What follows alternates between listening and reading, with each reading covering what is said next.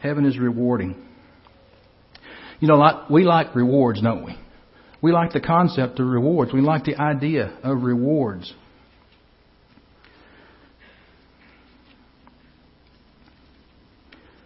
Matthew 5, verse number 11.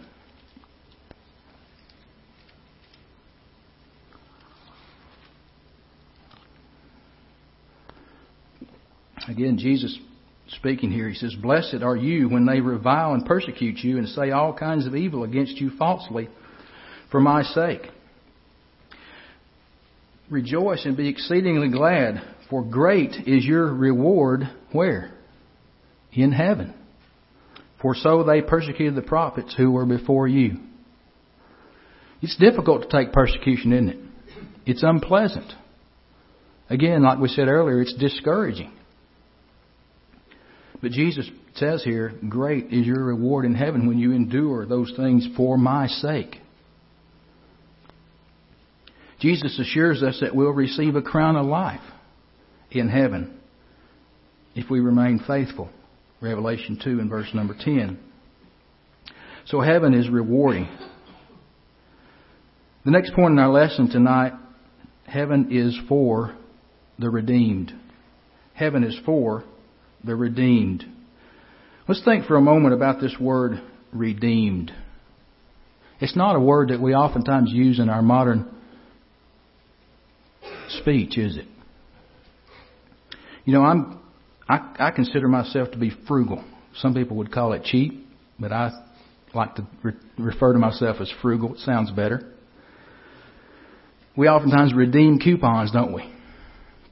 Well, that's not necessarily the concept that we want to talk about in context of heaven.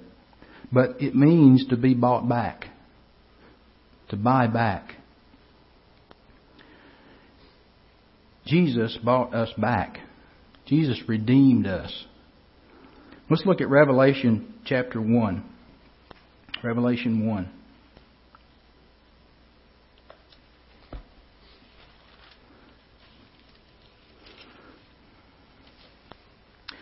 Revelation 1 and verse number 5. Again, John, the inspired writer here,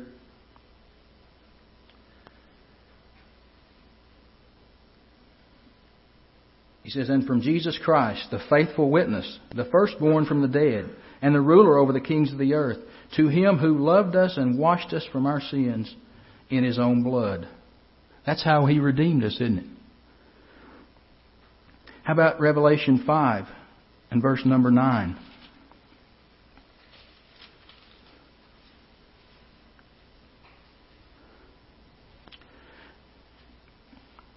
Again, we used this one earlier about singing. Verse number 9 says, "And they sang a new song, saying, You are worthy to take the scroll, to open its seals, for you were slain, and have redeemed us to God by your blood out of every tribe, nation, and tongue." We are a ransomed people. What does that mean? Sin held us captive, didn't it? We were lost in sin. And if we stay in that state, we'll stay lost. But because of the blood of Christ and the gospel message, we can be ransomed people. Revelation 7 and verse number 14 indicates there that we are the ones having washed their robes in the blood of the Lamb. The ones who were inhabiting heaven in John's picture there were those who had washed their robes and they're white from the blood of the Lamb. The idea of being bought back, as we said earlier, bought back from sin. We were slaves to sin. Turn your Bibles to Romans chapter 6.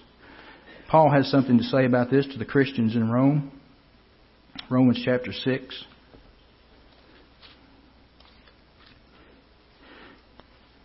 People in the world today, they don't recognize that they are slaves to sin, do they?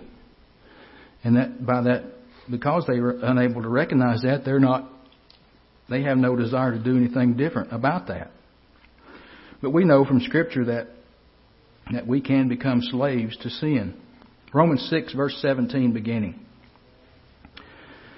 Paul there says, "But God be thanked that though you were slaves of sin, yet you obeyed from the heart that form of doctrine to which you were delivered.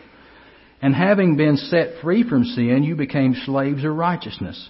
I speak in human terms because of the weakness of your flesh. For just as you presented your members as slaves of uncleanness and of lawlessness, leading to more lawlessness, so now present your members as slaves of righteousness for holiness. Verse 20, for when you were slaves of sin, you were free in regard to righteousness.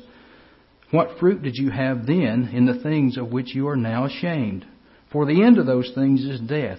But now having been set free from sin and having become slaves of God, you have your fruit to holiness, and the end, the everlasting life. For the wages of sin is death, but the gift of God is eternal life in Christ Jesus our Lord. So he's comparing and contrasting two states, two situations here. Slaves to sin or slaves to God. And he's writing to Christians who were once slaves to sin. We, before we became Christians, were slaves to sin, weren't we? We did what we wanted to do. We did what the world wanted us to do. We weren't following God. But when we learned God's will for our lives, we obeyed it. We became slaves to God. We're living, trying to do everything God wants us to do. And that's a much better place to be. Christ has paid the price to buy us back from sin. Look at 1 Peter chapter 1 again. We read it, part of it earlier. I want to drop down and look at verse 18. 1 Peter 1:18. Under the concept that we have been bought back from sin by Christ.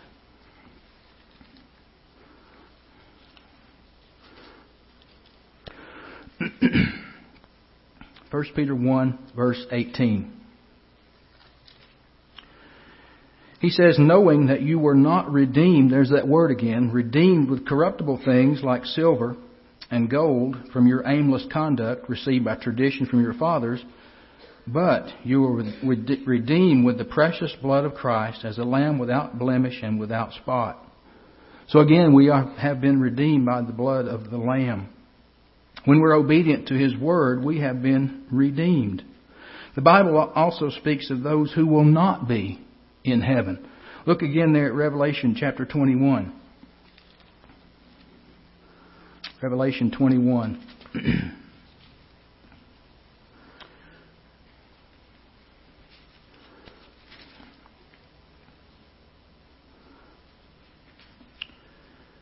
Again, John, the writer here, says, but the cowardly, unbelieving, abominable, murderers, sexually immoral, sorcerers, idolaters, and all liars shall have their part in the lake which burns with fire and brimstone, which is the second death. Those are the people that will not be in heaven. Same chapter, verse number 27. Revelation 21:27. There shall by no means enter it, talking about heaven, anything that defiles or causes an abomination or a lie, but only those who are written in the book, the Lamb's book of life. The redeemed will be in heaven. Those who have been redeemed by the blood of the Lamb.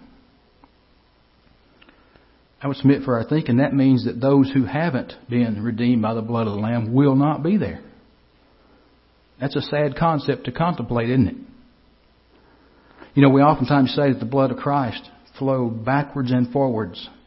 Many people are confused over that, but basically it means that the blood of Christ flowed backwards to those who died, lived and died before Christ came into this world. Those who were obedient to God's Word were covered by the blood of the Lamb. Whatever time period they lived in, if they were obedient to God's Word, whatever that Word was at the time when they lived, it was looking forward to the time Jesus would shed His blood on Calvary.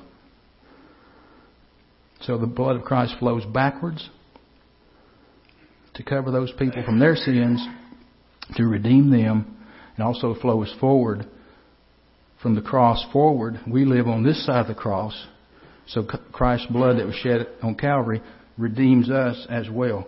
The key to all that, Old Testament, New Testament, is obedience to God's Word. No one will be redeemed without being obedient to God's Word. No one will be in heaven without rendering obedience to God's Word. Only those redeemed by the blood of the Lamb will inhabit heaven. So heaven is real, it's reachable, it's remarkable, it's rewarding, it's for the redeemed. Point number 6, heaven is rich. Heaven is rich. Again, you've got your fingers there, your Bible turned there in Revelation 21. Look at verse 21. Revelation 21:21. And this is just an example, really, of some of the riches that John tries to give us, or the Holy Spirit through John tries to give us of the richness of heaven. He says the 12 gates were 12 pearls. Each individual gate was of one pearl. And the street of the city was pure gold, like transparent glass. Now, if you're a student of Revelation, you know that many of these things are not literal. They are written here for us to for our human minds to grasp the beauty, the magnificence, the remarkable nature of heaven. I don't have any idea that if there'll be 12 gates made out of one pearl. I don't know. But I do know that it's going to be beautiful beyond comparison, beautiful beyond comprehension. God has made it, and everything that God has ever done, ever will do, is perfect. So it's going to be just that. The Holy Spirit attempts to demonstrate to us the richness of heaven in terms that we can understand. However, I do not believe our human minds can fully comprehend the vast richness of heaven. Through the eye of faith, we have to believe that nothing on earth compares to the glory of the eternal home God has prepared for us. Heaven is rich. Point number 7 tonight in our lesson. Heaven is remaining. Turn your Bibles there to Hebrews chapter 13. Hebrews 13. Heaven is remaining.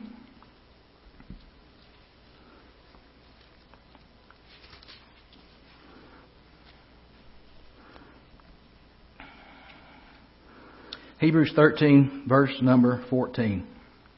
The Hebrew writer says, "For here we have no continuing city, but we seek the one to come." We talked about this morning, Brother Bill's lesson about Abraham. Talked about how Abraham sought a city whose builder and maker was God. God never intended for this earth to last forever. He never intended man to be a physical being forever. You know, as we age, we run down. The earth, as it ages, runs down. Honest science will show that that's the case. Oftentimes the physical evidence of the earth running down is microscopic, but it is happening because that's the way God designed it to be. While we're here in the physical, we don't seek the physical. We seek the eternal existence that is to come, because heaven is remaining. Heaven is real. Heaven is reachable. Heaven is remarkable. Heaven is rewarding. It's for the redeemed. It's rich, and it's remaining. I hope this lesson has been positive to you tonight. Like we said earlier, in a world that beats us down, a world that wonders why we live differently, wonders why and is critical of our way of living, we have the hope, we have the goal, we have the promise of heaven, a wonderful place to consider. You've heard it said, and we made mention of it tonight in Jesus' words there in John 14. Heaven is a prepared place for a prepared people. We have to prepare in order to go there. God has provided it for us, but we have to prepare ourselves to be there and to spend eternity there. Continuing there in John 14, we've read through verse 3. Verse 4, Thomas said, "Lord, we don't know where you're going. How can we know the way?" Jesus said, "I am the way, the truth, and the life. No man comes to the Father except through me or by me." That's how we get to heaven. Jesus is the conduit by which we get to heaven. Now is the time to prepare. Heaven is a prepared place for prepared people. Now is the time for us to prepare. You know, in one of Jesus' interchanges there with his disciples, he said, this is recorded in John chapter 9, verse 4, "Work before the night comes. Because when the night comes, no man can work. Now is the time that we prepare to spend eternity in heaven. We live our lives in accordance with God's Word, having obeyed what God's Word is in context of being redeemed, being in contact with Christ's blood to be redeemed, to be in His church. Jesus said, if you believe that I am He, you don't have to die in your sins. Jesus said, except you repent, you will perish. That's for eternity.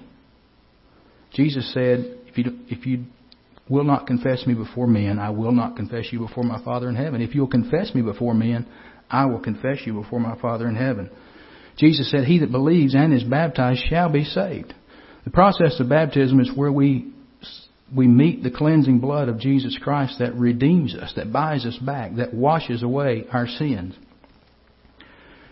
Rising to walk in newness of life.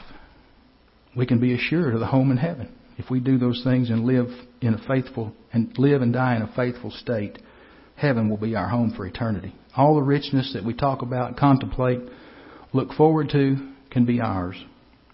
Tonight, if you're here, having not done those things, lovingly and honestly, I have to tell you, your home is not prepared. But you have time and opportunity while you're yet alive to take care of that. Doing those things that put you in the right state, put you in God's church. Could be in times past you've done those things, but you've wandered away. You've let the world creep back into your life and take hold. You've stopped being a slave to God, but you've become, again, a slave to sin. God doesn't leave us alone in that state. He still loves us, cares for us, still makes provision for us. If we're willing to change our mind, our lives about those things, ask God to forgive us. He's faithful and just to do exactly that. Restoring us again to that redeemed state. Setting our feet back on the path to an eternity in heaven. Tonight, if you're here, if you're subject to the Lord's invitation, would you come as we stand, as we sing? There is a gate that stands ajar, and through its portals gleaming, a radiance from the cross afar, the Saviour's love revealing. Yes, in the blood of Christ I see the gate that stands ajar for me, for me. That stands ajar for me. That gate ajar stands free for all who seek through it salvation. The rich and poor, the great and small, of every tribe and nation. Yes, in the blood of Christ I see the gate that stands ajar for me. For me, that stands ajar for me. Press onward then, though foes may frown, while mercy's gate is open. Accept the cross and win the crown, love's everlasting token. Yes, in the blood of Christ I see the gate that stands ajar for me. For me,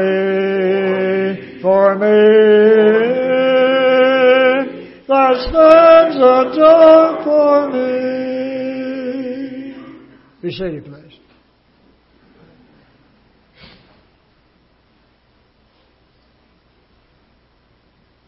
Brother Charles, thank you for that lesson. I want to ask you a question from the old Negro spiritual. Don't you want to go to that land? We've heard something tonight to encourage us and inspire us in that regard. Thank you, Brother Charles, for a wonderful lesson.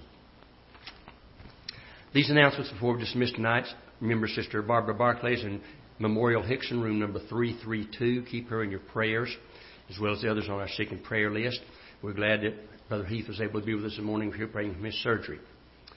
Remember that the church Christmas dinner will be here on Friday, December the 15th at 6 p.m. We need to let Dawn know the meat choice. The information's on the foyer, our meat choice, and give her your money by next Sunday, December the 10th. The bus trip for the December the 9th. The information's on the bulletin board. Be sure and sign up for that. And our men's devotional is tomorrow night here at the church building at 6 p.m. Are there other updates that we're not aware of?